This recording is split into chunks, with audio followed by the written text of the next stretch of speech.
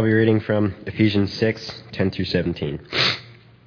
Finally, my brethren, be strong in the Lord and the power of his might. Put on the whole armor of God, that you may be able to stand against the wiles of the devil. For we do not wrestle against the flesh and blood, but against the principalities, against powers, against the rulers of darkness of this age, against spiritual hosts of wickedness in the heavenly places. Therefore, take up the whole armor of God, that you may be able to withstand the evil day, and having done all to stand. Stand therefore, having girded your waist with the truth, having put on the breastplate of righteousness, and having shod your feet with the preparation of the gospel of peace. Above all, taking the shield of faith, with which you will be able to quench all the fiery darts of the wicked one, and take the helmet of salvation and the sword of the Spirit, which is the word of God. Ephesians 6:10 through 17. Thanks, Lane. All right. Morning, everyone. We're going to go through a transition this morning I'm excited about, and I'll tell you what's happening. Remember this last fall we spent some time going through the book of Romans, talking about how you have all these different people from all sorts of different walks of life coming together and trying to find unity in Christ there in Rome. And Paul spends 16 chapters walking them through how they're supposed to do that. How you come together when you're so different. And then here the last couple of months we've spent some time going through spiritual leadership, and specifically elders. What are they supposed to look like? And who are the people that we look to guide us and shepherd us spiritually? And so as a church, we're going through that process right now. In fact, right before we dismiss our time here, Fred is going to give an announcement that'll give some more details. I know Matt did last time. And so I won't talk any more about that because Fred's going to talk about it here in just a little bit. But here in the next couple of months, we're going to do something that I've thought about it for a long time. I've never done this with a church, but it is something that has impacted me so greatly. I wanted to share it with everyone. And we're going to be talking through what the spiritual disciplines are and our door to freedom. And you may be sitting there thinking, what are other spiritual disciplines? What's that all about? Okay, we'll get to that. We'll talk about this. But if you want another resource to walk through as we're going through this, there's a book that if you read this, and you're going to see that there's the format I follow. I use sources from other places and hopefully more scripture than anything else. But it's called Celebration of Discipline. I'm going to try that again. Celebration of Discipline, The Path to Spiritual Growth, written by a guy named Richard Foster. Now, there is, just like any book, there's some fantastic things in this book that have really impacted me, and there's not a lot of books that I've read a bunch of times, and this one is. It's one that I've read many times. And so if you want to get it and read through it, it's great.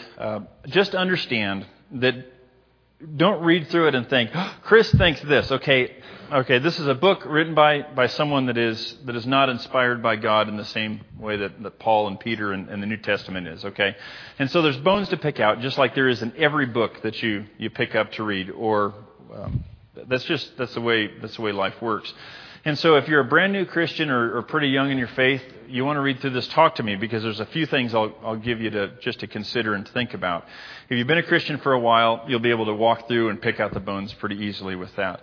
But it's just a format that helps us think about these spiritual disciplines and what makes us, how do we really connect with God on the inside, okay? And so that's there. But what I didn't want to do is preach through some of this, and somebody's familiar with this book and says, wait a minute here, I've heard this stuff before, because I have no shame whatsoever in pulling material from people that have done very well, okay? And I think that's good. Andrew Carnegie was known for saying on his tombstone he wanted something that read, here lies a person who surrounded himself with people much wiser and better than himself, okay? And so that's the effort, and that's the spirit in which I do that. And this book was written about celebration of discipline about the time that I was born. And so it was written on papyrus, on scrolls, and that kind of thing. I'm kidding. I'm not that old, okay? Anyway, never mind. I'm messing around. But it's been reprinted many, many times because when it was written, it was something that really wasn't on the table here in America, people considering how to approach God and how we approach Him through the spiritual disciplines. Okay. So spiritual disciplines are our door to true freedom in Christ and true getting rid of all the stuff that burdens us down constantly. Okay, so the curse of our age. Let's talk about that here for just a second. I found this picture and I enjoy it a lot. It says, I'm a piece of paper and I control your entire life. You know, We can see that all around us, can't we? In some form or fashion. But there is all sorts of things in our world because we are so blessed beyond measure in so many ways. But there is a tendency for us to be very, very superficial people as a population here in North America. We talk about all sorts of things that don't matter in the grand scheme of things. There was Tim Peterson's mother, Marcia Peterson, passed away here a week and a half ago or so. And I know some of us were over at Livingston for her funeral yesterday. And that's something that Tim talked about how he feels in some ways he just runs from one thing to the next, to the next, to the next, and is always trying to chase something. But when someone passes away, it gives him the opportunity to think about how it's important to slow down and think about what's most important in life. Something I didn't know about Marcia Peterson, and she's been here among us, a tremendous lady. I didn't know that I was in the presence of what a great spiritual lady she is. She and her husband took on 51 foster kids, and Tim was the second foster kid, and they adopted him. I didn't know any of that story or that. Pretty amazing lady of faith. And so, but our tendency is to think about just walk from one person to the next. Hi, how are you doing? Nice, good to see you. Kind of move from one thing to the other, just things that are superficial. There's sometimes we oftentimes don't talk about the most important things in life. We can also, we have a tendency to have an overabundance of things and stuff. Whether it be food, whether it be clothes. I've been around people and I've been in places in the world a few times where a person was just absolutely, totally thrilled that they had 3 shirts. And they were just so thankful that they had 3 and didn't have to wear the same shirt every day. And our tendency in this country is to think, I only have 3 purple shirts, or I only have 3 black shirts, and they have these different shades, and I just don't have one that quite fits with the exact shade that I'm looking for today. Okay, those type of things. Whether it be guys or girls, we both have those type of things that we have this overabundance that tends to weigh on our joy. Also, the curse of our age, another one, is the urgent, and I've heard it just several times, just talking with people today. How many of you feel like you just run from one thing to the next, to the next, to the next, to the next? Anybody? Just me? No. That's us. Yeah, it's just me, right? It's just me. All you guys have this dialed, okay? I'll just work out my stuff in front of everybody else. How's that, okay? We have this urgency that we run from one thing to the next, to the next, to the next. And sometimes there's vehicles have made things wonderful for us because we can travel from one place to the next quickly. But what happens is what used to be time, you can imagine Jesus and his disciples walking from town to town. What would they do when they walked from town to town? They talked, or they had silence, or they prayed. But now we have in our vehicles what? We have radios. We have what used to be CD players or tape decks. How many of you still have a vehicle that's got a tape deck in it, right? Yep, I do. Older vehicles. Or we can talk on our phones. At least there's always something that is this noise that just surrounds us, and we run from one thing to the next, to the next, to the next. So easy to do that. Okay, so what happens is if we live that way without being conscious of thinking, wait a minute, I need to stop. I need to see God in life. And I need to put Him first.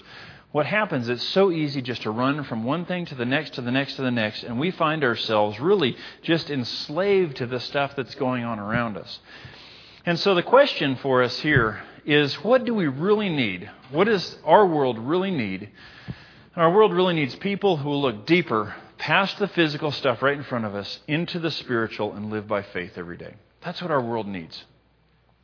And if we don't do that and we don't lead the way to the rest of our world showing that, then we aren't going to be that much of an influence on the people around us. And so it's up to us to decide, I'm going to be someone who looks past just the physical stuff, the superficial, all that, and looks for things that are spiritual and lives by faith. So how do we learn to see beyond the physical and the spiritual? Okay, Chris, great. Yeah, sure. I want to get past that, but you don't understand how busy my life is and how much stuff I got going on. You can't understand that. How do we learn to see beyond what's physical? Help me. Show me something that I can do. Well, here's a few things. The spiritual disciplines are designed by God. And spiritual disciplines, here's just a few, but there's many more. Prayer, fasting, study of God's Word, times of solitude. When is the last time that you had a time where you just had several hours that there was nobody speaking to you, that you're by yourself? Probably been a while for most of us. It doesn't happen a lot. Our world does not allow us to do that very often without being very deliberate. Times of service and submission, there's a whole lot more, okay? But that's the idea, is that we pursue spiritual disciplines. What happens is we are able to start breaking out of the cycle that we run into. Hey, also, how do we learn to see beyond the physical and into the spiritual? Spiritual disciplines are designed by God to bring us joy and free us from the slavery of all these things that we just talked about. Superficiality, overabundance, the urgent, and we'll add one here, is sin. You ever find yourself in a situation where there's some character trait that you have or some sin that you have that you just can't seem to shake? Okay? Maybe all you guys are way more spiritual than I am and you just nail it immediately, We wrestle, okay?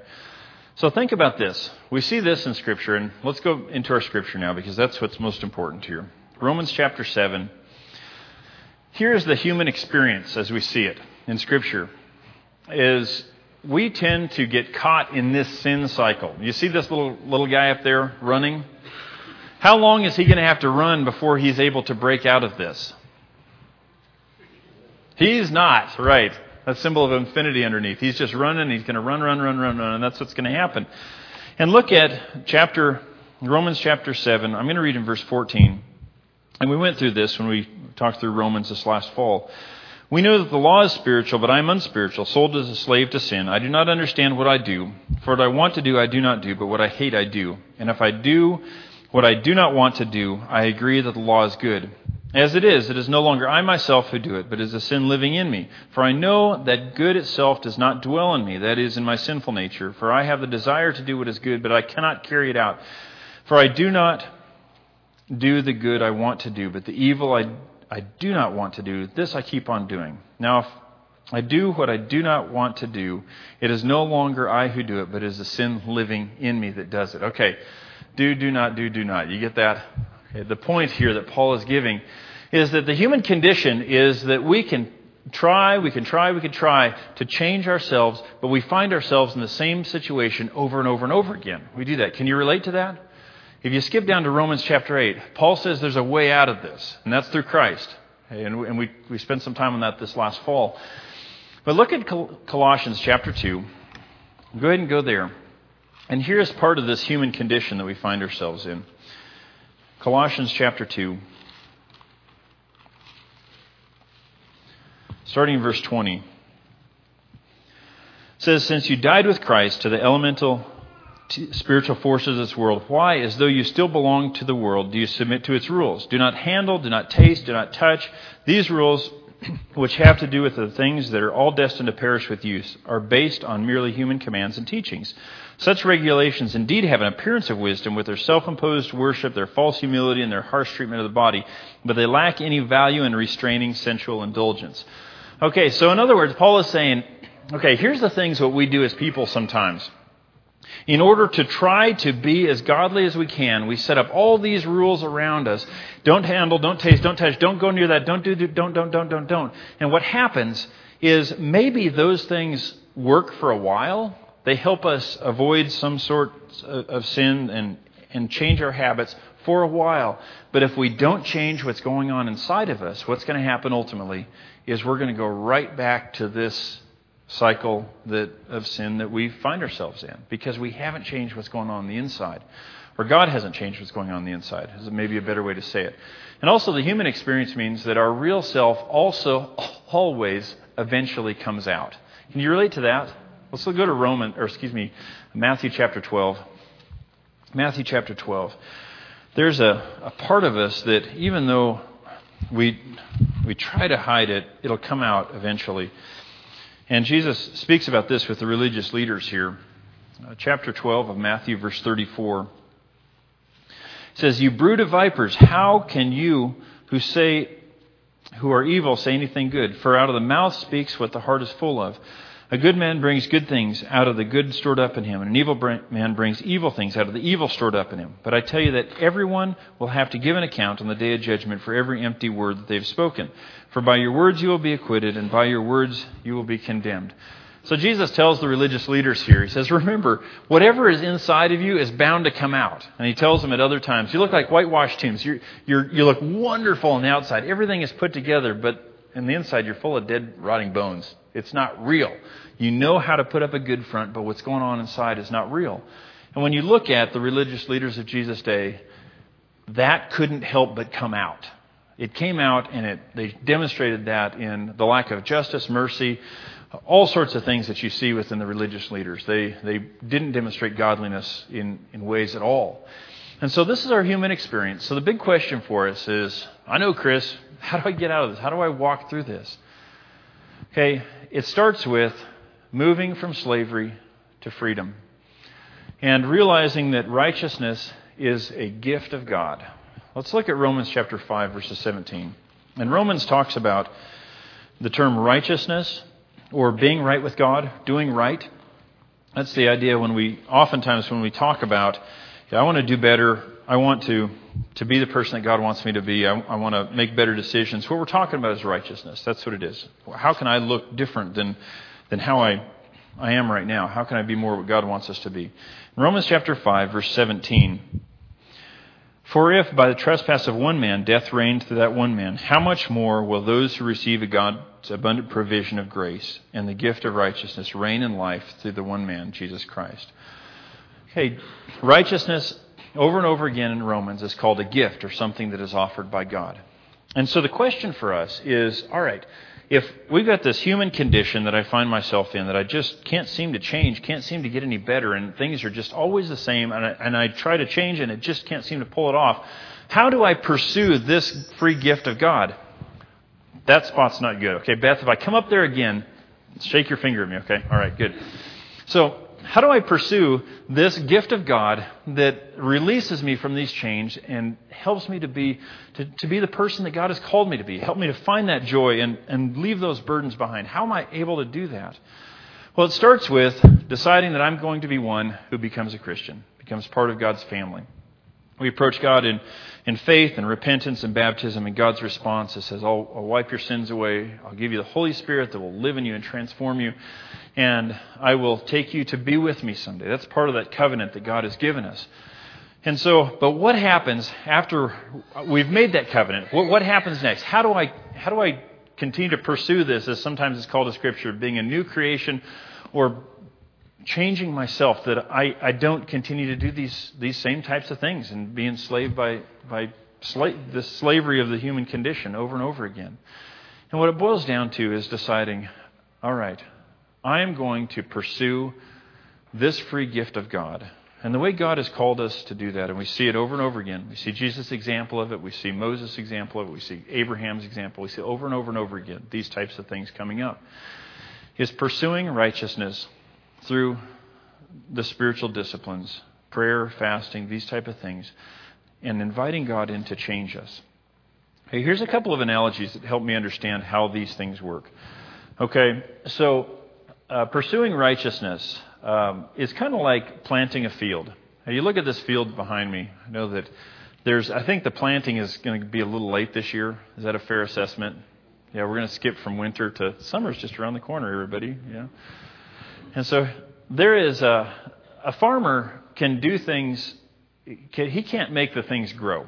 Really. What a farmer can do, or gardener, is we can do some things that help facilitate growth.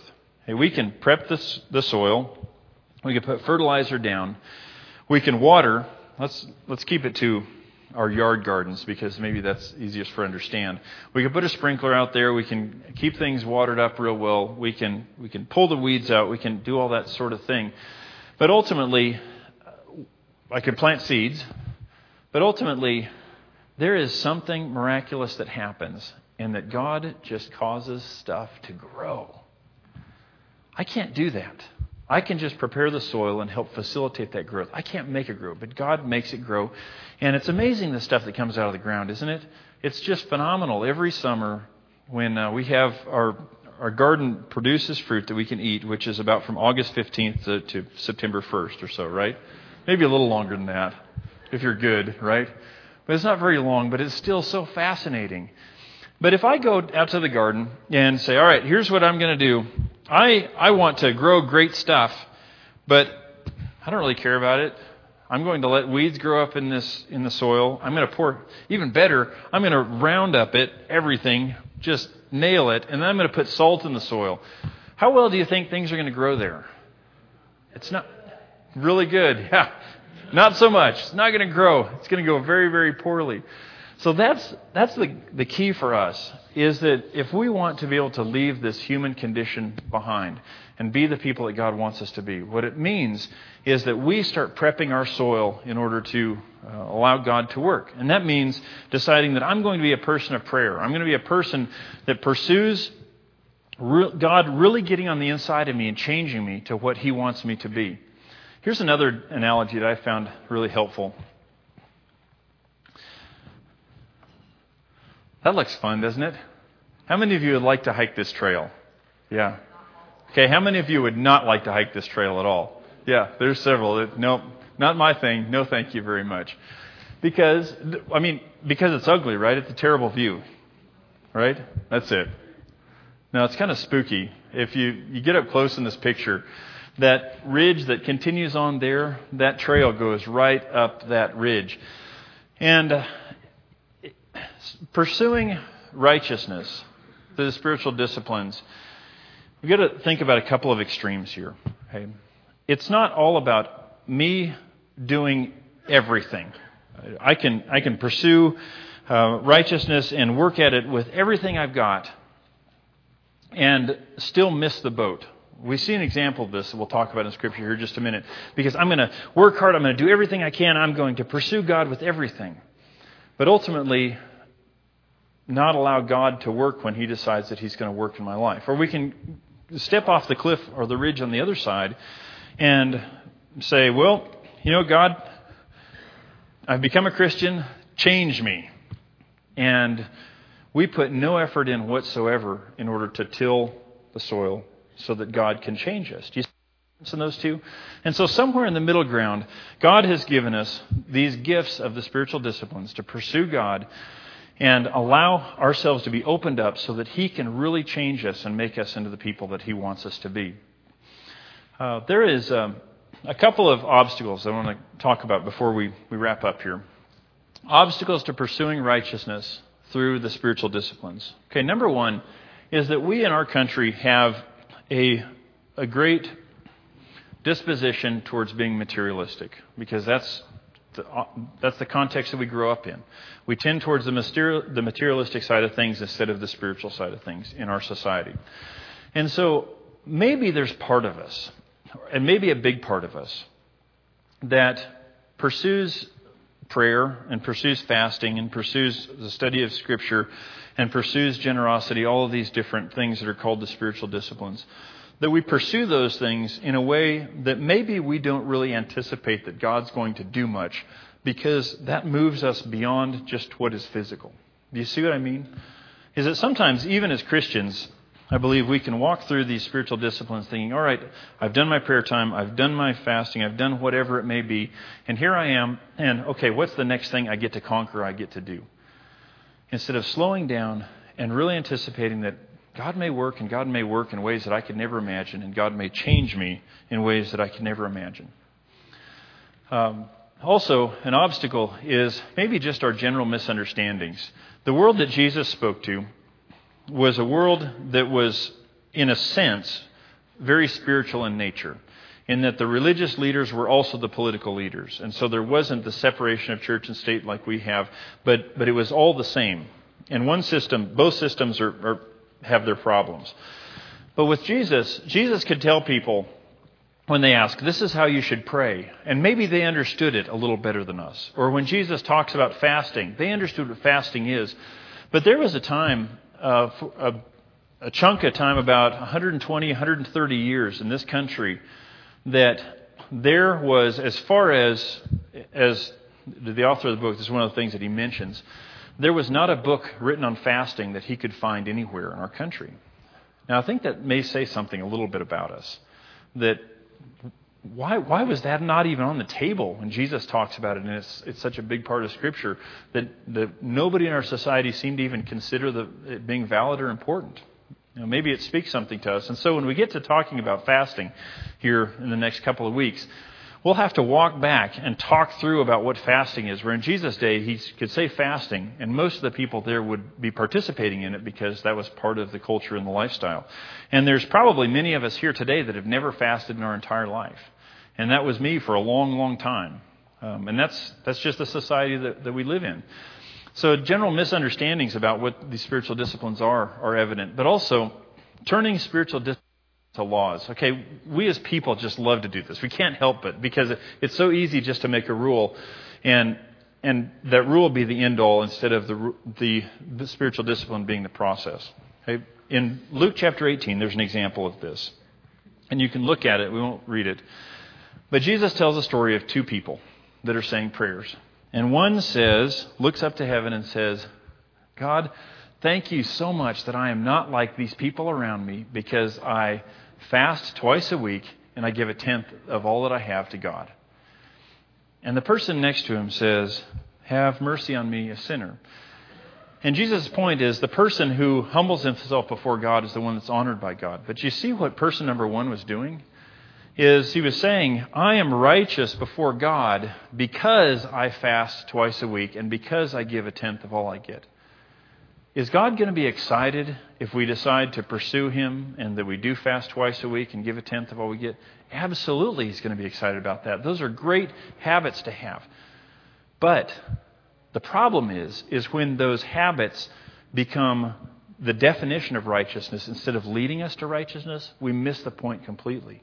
And that's why we can have this person, for example, saying, I fast twice a week and I give a tenth of all I get to God. Look how righteous I am. Well, we can tell you, looking at the religious leaders of Jesus' day, they fasted a lot. They gave a lot financially to God. And they rejected mercy, justice, all these things that Jesus talks about and says, it'd be better if you didn't do any of that. Because what you've done is you've made these spiritual disciplines into laws and made those a test of what spirituality looks like. You have changed the definition of what a spiritual person is supposed to look like. And Jesus spent his whole ministry trying to reorient people to what spiritual people were supposed to look like. And so that's a danger that we can run into. But just because those are dangers doesn't mean that we shouldn't pursue these spiritual disciplines with everything we've got. Pursuing righteousness through spiritual disciplines, it starts with a desire. We're going to read one more scripture here, Psalm 42. And now someone should make this psalm into a song. It's great. Psalm 42. As a deer pants for streams of water, so my soul pants for you, my God. My soul thirsts for God, for the living God. When can I go and meet with God? And you see the writer of this psalm, you can sense this desire I want to pursue God. I really want to know what He wants for me. And that's where it all starts for us. Okay, spiritual disciplines, praying and fasting, and all of these things that we're going to talk about are not something that is just reserved for a realm of some class of super spiritual people. It's for all of us. It's for all of us who decide, I want to be the person that God wants me to be, and I really want to be changed. I'm tired of this, putting up this front on the outside, tired of just trying to look a certain way, and I want to really be the person that God wants me to be. And pursuing righteousness through the spiritual disciplines is about knowing God. It starts with a desire to know God, really who He is and what He is about. A desire to be free. Maybe there's some sin in your life that you just can't seem to get rid of. The next few months are going to be a great time to hit that head on. Maybe there is you just feel like there's emptiness in you right now, or there's burdens that you carry around because of family of origin issues, or whatever it may be. But you want to be free of all that. This is going to be a great time to reorient yourself with God and grab a hold of that freedom. Also, it's also pursuing spiritual righteousness through spiritual disciplines, is that some of us here in our world, and I see this all the time, are trying to find, what can I do to make me happy? And when we ask that question, we're always going to find ourselves disappointed because we're always going to end up empty. But when we ask the question differently, and we ask the question, what can I do to live a fulfilled life so that I know that I am fulfilling what God has called me to do here in this life? Man, Watch out, because God responds to that in ways that are amazing.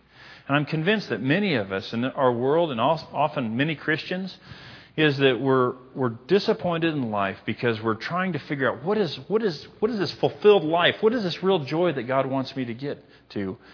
And the reason why we're not finding it is we're not approaching God through the spiritual disciplines and asking Him to really give it to us. We ask for it, and then we don't really want what God is offering. And so for the next few months, what my hope is all of us, as we walk through this together, as we're in the process of appointing elders, this is a great time for us all to take a time out spiritually and say, boy, if I'm really taken by the things, the materialism of this world, or I'm just running from place to place, and I feel like I don't know where I'm going in life except that I'm going to the next thing. Or if there's sin that's burdening you down, or you're just having trouble finding joy in life, walking through the next couple of months through some of these spiritual disciplines, and I'll every week give you something that you can do, ways that you can pursue these spiritual disciplines. Hopefully, a few months from now, all of us are saying, wow, God has worked in me in ways and changed me in ways that I could never have imagined before. And if we get that way in 2 months from now, hey, hold on, because God's going to continue to do great stuff among us here. If you'd like to become a Christian, or you'd like prayers of the church, the elders are in the back, and they're waiting to pray with you. And you're welcome to head back there. Let's stand and sing together.